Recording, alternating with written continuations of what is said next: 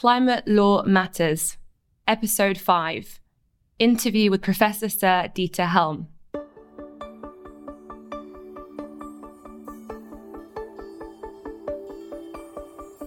Hello, listener, and welcome back to our podcast, Climate Law Matters, in which we explore the legal developments across different sectors to address the key issue of climate change. I am Steph David, a barrister at 39 Essex Chambers, specialising in environmental and climate change cases. And today, I'm very excited to be joined by Professor Sir Dieter Helm, Professor of Economic Policy at the University of Oxford, who has also sat as an independent chair of the Natural Capital Committee, providing advice to government on the sustainable use of natural capital. Professor Helm, thank you very much for joining me today. To start, can you tell the listener about your background and your expertise in this area? Well, I've been following the climate change debates and indeed the environmental debates for what seems now a very long time. And I'm interested in not just the detail, and particularly the detail of the regulation, the legislation and so on, biodiversity, wider environmental issues, and of course, net zero and climate change itself, but all within the context of how it is that we leave to future citizens an economy which gives them the opportunity to choose how to live their lives. And that means protecting and enhancing assets, and that in turn means, looking after the capital maintenance and so on. Things which privatised utilities, government, etc., singly fail to currently achieve.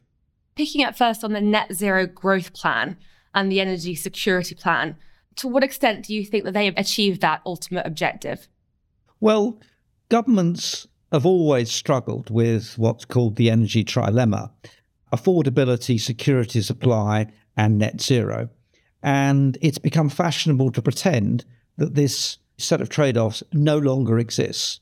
Well, Ukraine, Russia, and the brutality of the Russians and what happened in the European gas markets is a wake-up call to everyone. If you don't have security of supply, you can forget about being green. So that has to be met. And it's a complete fabrication to imagine that what will be one of the biggest ever transformations of economies, our economy, for example, in the last 200 or 300 years, can be done with falling prices to customers. So affordability bites home hard. So the question is, when the government pursues one of these three and ignores the other two, just how long does its policies survive the test of the first skirmish of the battle that's required? And behind that lies a whole set of ambiguities. What exactly is a carbon emission? What counts in emissions trading? What's a carbon offset? What's the contractual form of these things? How exactly are people bound to carry through the policies that government would like to see delivered? And I expect all of us would like to see to be delivered. How exactly is security supply going to be delivered? Who's responsible for that? Who's liable for that? And then when it comes to the bills, what is the consequence when a substantial number of people simply can't pay the bills? Who picks up the tab? Where's the social tariffs? So there's a huge number of very practical questions which the plan for growth and so on, it stays in the stratosphere of generalizations. But I think we haven't really yet started on the detailed implications, the detailed responsibilities, and the broader delivery framework that we need to get to where we want to get to. And on energy security, the idea has always been, you can buy the energy anywhere you like. We can buy LNG tankers on the high seas, et cetera, et cetera. Well, yes, provided you're prepared to pay the highest price in the world, which is what we virtually did during the gas crisis. And when you look at net zero, so when you think about security, people say, if we've got wind farms or solar, surely we've got our own energy. Well, where are the minerals coming from? Where's the cobalt? Where's the lithium? Where's the nickel? Where's the copper? Where's the rare earths? Where's the refining capacity? Where's the manufacturing capacity? Where are the gigabattery factories, etc.? All of that, what you might call below the waterline issues, seems never to be properly considered when we come to net zero. The emissions associated with those supply chains are, in many cases, really very large, and we've got to deal with those. And the security, when a lot of that comes from Russia and China, is a matter which is just beginning to sink home. Just to pick up on one point, so in terms of security of supply, I have heard you before talk about security of supply from renewables and the fact they don't provide a reliable supply. To what extent do you think that these new policies from the government actually addresses that kind of key objective and issue? Well, we want lots of renewables, and we're targeted to get 50 gigawatts of offshore wind by 2030, 2035. Labour Party has even greater ambitions for this.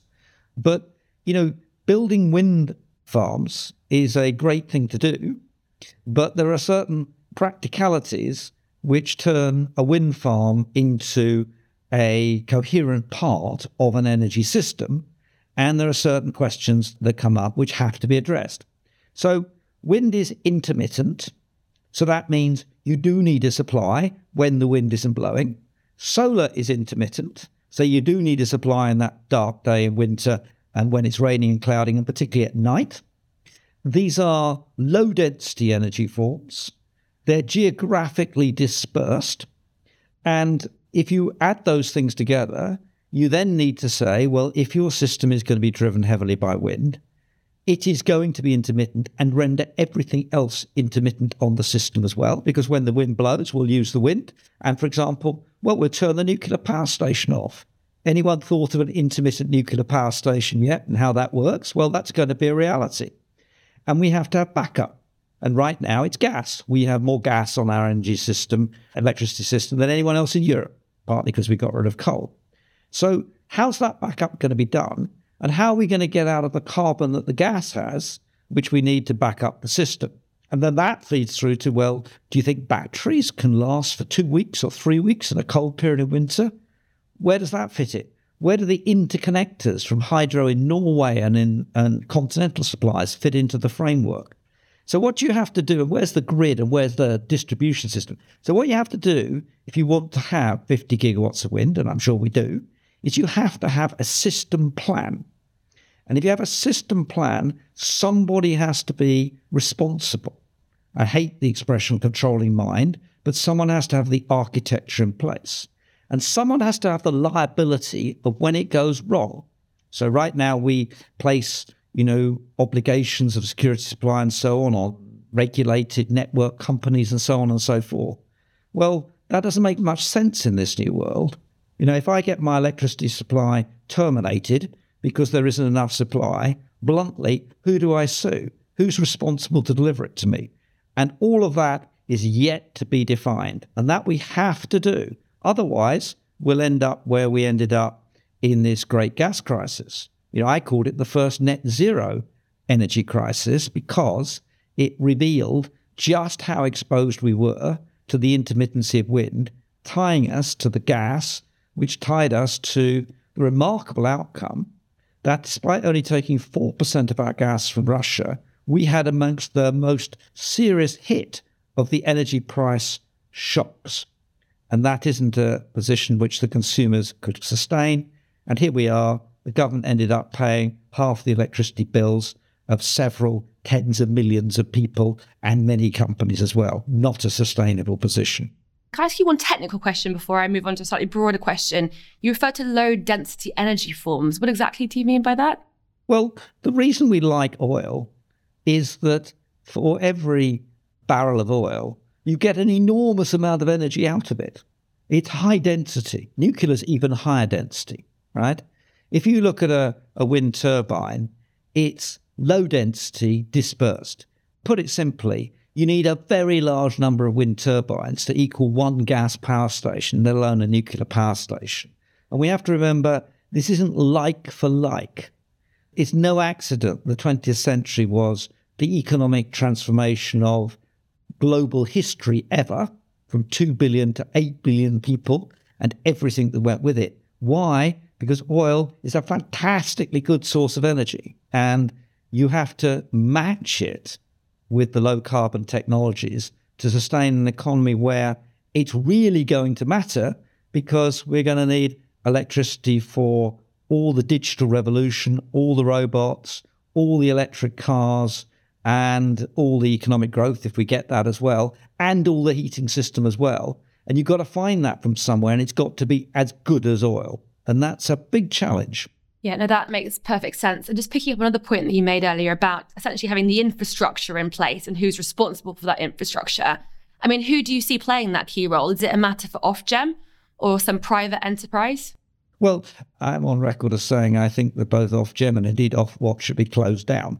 And that's not just because of their performance, it's because I want a system architect for this system and I want system regulation.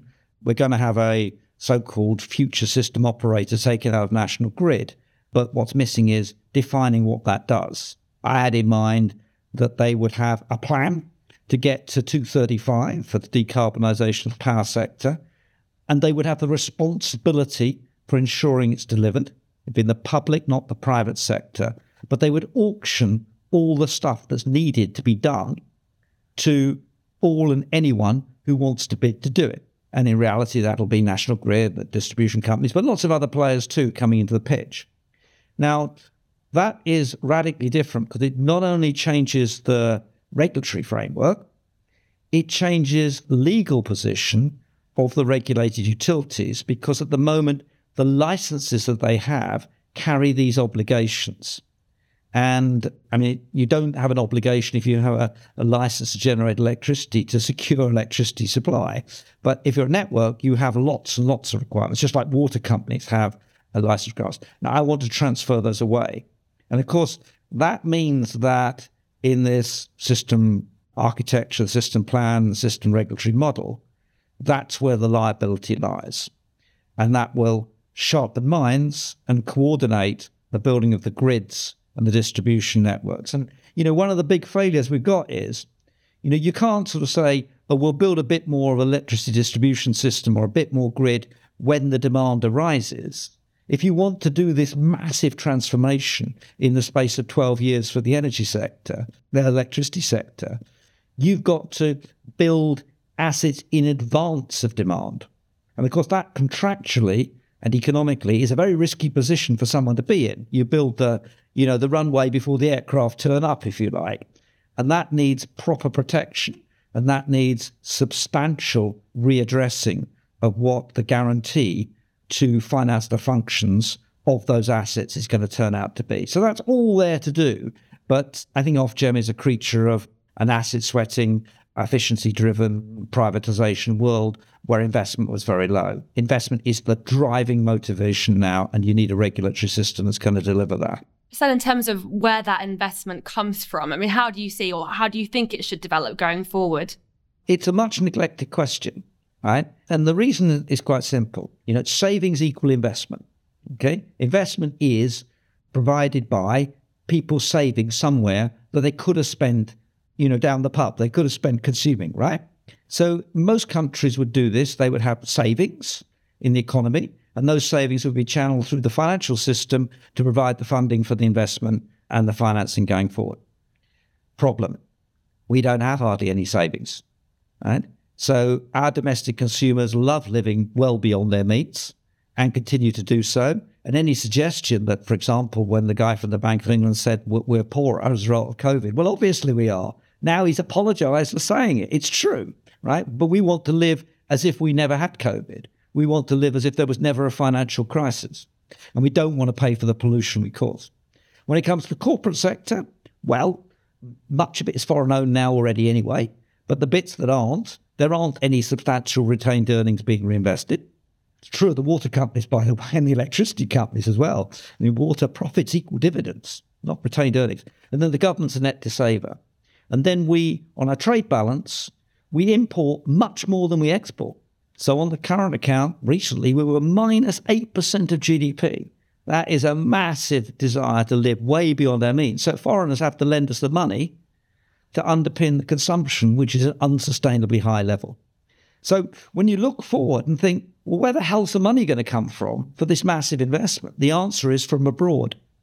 And what we've been doing over the last 10 or 15 years is selling off the family silver. Almost all the major components of the net zero industries are foreign. We are the British workers for the foreign companies because we want to live beyond our means, and that's the way our assets get transferred. So are foreigners going to cough up the money on an enormous scale to deliver all this lot? Well, only if they believe they're going to get the interest, the dividends, and their money back at the end. Well, 10 million people in this country passed at least one or two of their crucial payments in the last 3 months, which I think is pretty close to defining what affordability crisis looks like. And if you add up the impact on mortgages and the impact on rents, and you run inflation forward, in my view, at about 5% per annum, and you add up the higher electricity bills and the higher water bills and the higher, streaming bills, etc., are the British consumers, British taxpayers willing to either pay higher bills for all those foreigners to come along and invest, or are they prepared to vote for higher taxes to pay for it? And I think it doesn't add up. And in the end, if we want to do net zero, we are going to have to contribute both to pay for the pollution we're causing and to provide the savings. And that sadly means that the current standard of living is not consistent with doing this massive investment program. And nobody wants to talk about that. It's just assume you just borrow it. The markets will just provide infinite amounts of debt. Canadian pensioners and Australian pensioners will just cough up the money. Really? I suspect that's really not quite so true. And with the big American move on the Inflation Reduction Act and the EU responses, we're looking very much on the sidelines. Do you think that domestic law or regulation could play a role in redirecting where the kind of finance flows end up? So looking at investments from overseas and whether they could be directed into these big kind of infrastructure projects here? If you're a foreign investor in the UK, you might find the market attractive if the investments you make are guaranteed by the government. And that's ultimately what's been going on in the generation side of the market. That's what the regulatory asset bases do for the distribution and transmission systems, etc., and utility regulation. So the question really comes, at least in any investment committee I've ever sat on, okay, so what happens when the proverbial hits the fan? Who do I sue? And who's ultimately liable for it? And if the answer is, well, it's, Blogs and Co. PLC, that's a very different risk from one of saying, well, actually, the regulators are due to ensure that their businesses can finance their functions. That's by statute, and therefore, ultimately, you sue the government, and the government has to pay. Then it's sovereign risk, and it's sovereign debt, and then you have to work out, well, how good is that, right? And the way we solve our debt historically in the 70s now, etc., is we just have nice high inflation to write it off. And you have an exchange rate effect behind that. And again, if I'm a foreign investor, I want to do my due diligence, always backed up by the fundamental question, am I going to get my money back? And who's going to ultimately stand behind it once the consumers won't or can't pay or seem unwilling to vote for the taxes that will be necessary to achieve these crucial environmental goals? So you've mentioned about this issue of carbon consumption, and the focus so far has really been on carbon production in the UK rather than carbon consumption. I mean, to what extent do you think policy and changes to the law or regulations could assist with addressing that particular issue? Okay, so the objective, I think, should be that we in the UK unilaterally want to stop causing climate change. I think that's what people believe they're doing, right? Well, we're not. Because when we measure net zero, the target is territorial carbon emissions, excluding Drax Power Station. That's absolutely extraordinary that that's feasible. And indeed, given the requirements about sustainability on Drax, I'm surprised it's even legal, but I'm assuming it is. So we just measure the emissions that come out of our power stations and come out of our cars. We don't measure very well the emissions that come out of the soils or the peats. Just an aside, soil has 4 times the carbon of the atmosphere, so it really does matter, okay? And so, I once explained this to a recent Prime Minister who will be nameless, but I said, look, if you want to achieve your net zero target and you want to boast a bit more about Britain being the poster child of the net zero world, I'll get your emissions down in a week, quite a lot. And he said, well, what do you mean? And I said, well, look, let's just close the steel industry down, what's left of it. Let's let Brexit finish off the car industry, which apparently it looks to be doing really quite well at the moment, right? Let's close the last 2 fertiliser factories. Let's close INEOS up in Grangemouth, the great petrochemical plant up there. And let's import all the stuff instead.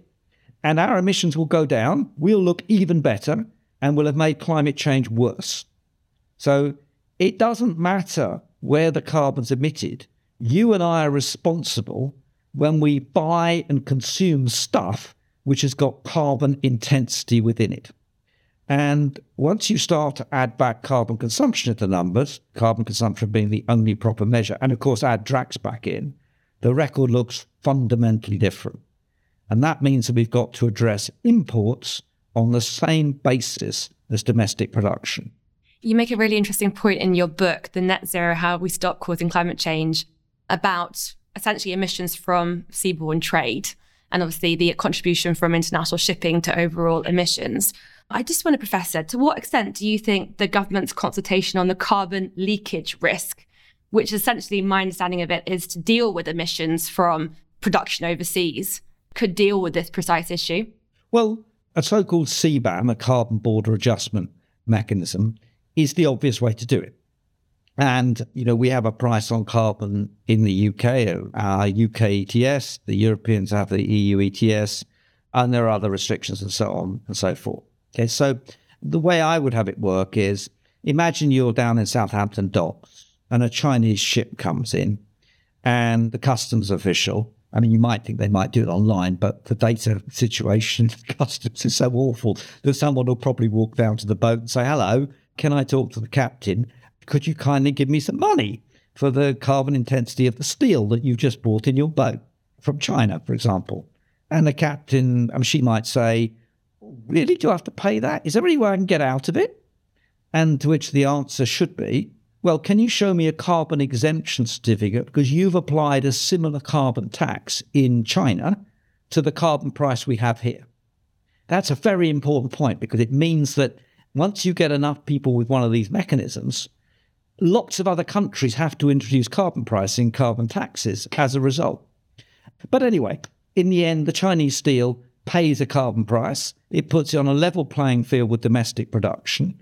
And of course, there's a revenue. And the reason, by the way, why the Chinese would rather have a carbon tax than pay the levy to this customs official is because that would go to the Chinese government.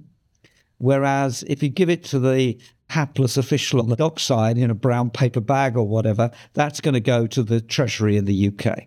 That's the incentive mechanism. Now, as with almost all of this stuff, the EU has already proposed a CBAM, and it's going to happen. And, it has the EU ETS. So we have this notion that we're somehow sovereign, and that Brexit has meant that we can invent our own rules for all this stuff. We're just copying them. Because imagine what our trade with Europe would be like if they had a CBAM and we didn't. Okay, then we'd be paying all this money at the border and it would be chaos, and it'd be worse than trying to import a car or a chip or something else into the economy. So basically, it's coming. It's absolutely sensible. And pragmatically, you start with the really big polluters that are traded: steel, aluminium, petrochemicals, cement, stuff like that, right? Fertilizers. And you can pluralize it later, but a huge amount of the seaborne carbon trading is taking place in those heavy-duty items. So we just capture it that way. And then we really will stop causing climate change. But for a country which has an insatiable desire to import, and clearly prefers a lot of imported goods to domestically produced ones to the extent we produce anything anymore, it's going to be very painful. Because you and I are going to have to pay a lot more when we go to the supermarket for all that foreign food that we buy, because it will have a carbon price embedded within it. In terms of how that then links in with sort of mandatory product standards, do you think that's also a useful tool to account for emissions essentially from overseas? Yes, but the point about standards is that basically standards are set in about 3 or 4 trading blocks around the world. United States, the EU, Japan, and now China, to a lesser extent so far. So, yes, of course there'll be standards. And almost all the Brexit regulations are about us adhering to EU standards. So, little Brexit England will be adhering to EU standards on these things. Just as we want to say, look, we don't want hormone-grown beef imported in the country. We don't want chlorinated chickens. Not that that's a really big problem, but never mind. But we want to lay down, we want welfare standards for animals, right? Well, that's true for all these other things too. And it's not whether there are regulations. There are regulations on almost any commodity that's traded to meet certain minimum standards. It's whose standards? And, the great thing about Brexit sovereignty, they're going to be set by the EU. We're going to have to be a regulations taker. And for all the take-back control, we're going to have to take their regulations with no say in what they actually are going to be. And even little tweaks like having gene editing and the EU not quite doing that opens up a whole set of problems for an economy that's 50 million people and 20-something% of the world economy to little England on the side in Brexit land as a rule taker. And it'll be very interesting as who enforces these standards, because we're not, as I understand it, covered by the ECJ on a lot of this stuff. But do the Europeans impose these standards through the Brexit arrangements? And do they get imposed through the EU retained law, which isn't going to be abolished, which is all those directives? Or are they enforced by British courts and that framing? That's way beyond my technical expertise to know how that works, but I can see it could be interesting going forward. In terms of your views on the Climate Change Act, so I know that you have concerns that it's obviously principally focused on territorial emissions.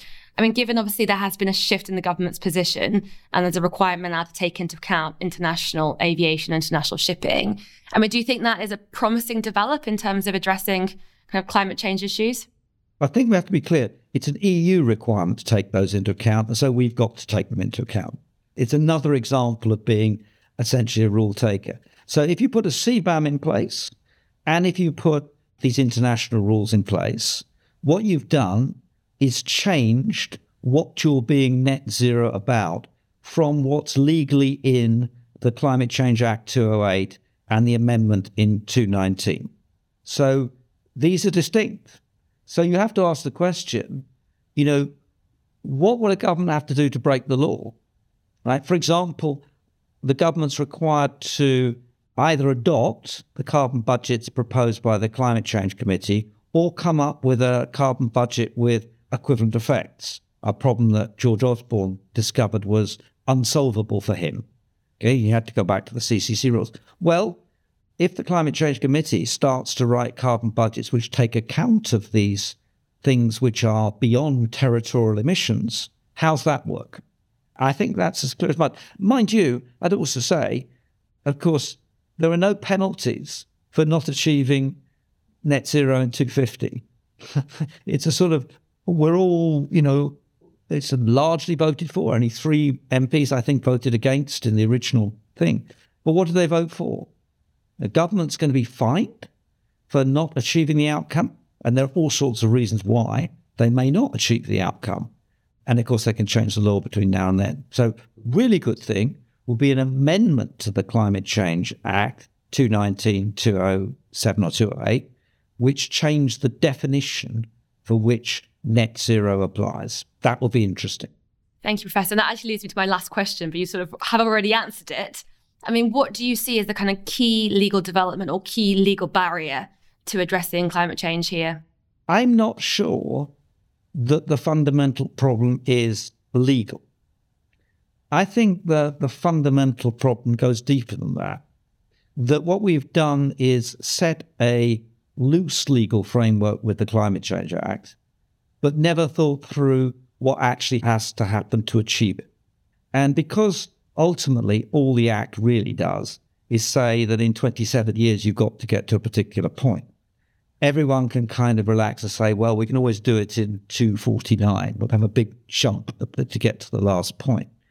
And so the constraints aren't really binding. It's true that the carbon budgets are binding, but there aren't any penalties for failing to achieve them either, really. And so I think it's a much deeper political and societal question as to whether we, as the ultimate polluters, dare I say you and me, in what we do, are prepared to pay for the pollution we cause, the polluter pays principle as a central principle, and whether we're prepared to do what it takes to bequeath to the next generation a set of assets, including the climate, including the biodiversity, necessary for them as future citizens to choose how to live their life with the capabilities to do that. We're not fixing the potholes in the road. The railways are in a terrible state. The state of our water industry is awful.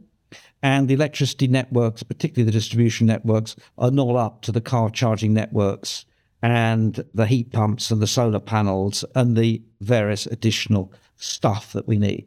We're not doing this, right? And the question is, what is going to make us do it? And we've been sold a convenient white lie, which is, don't worry about it because it's all going to make you richer. You're going to have cheaper energy, cheapest energy in Europe by 2035, all this claptrap.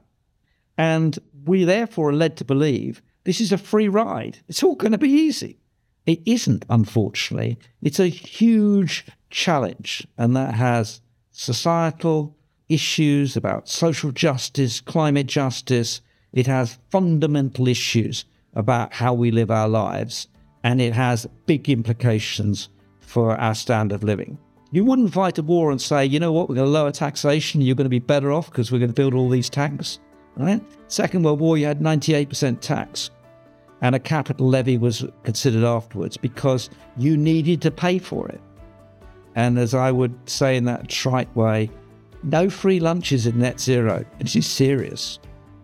Thank you very much, Professor Helm. You've given us a lot of food for thought, so thank you for your time.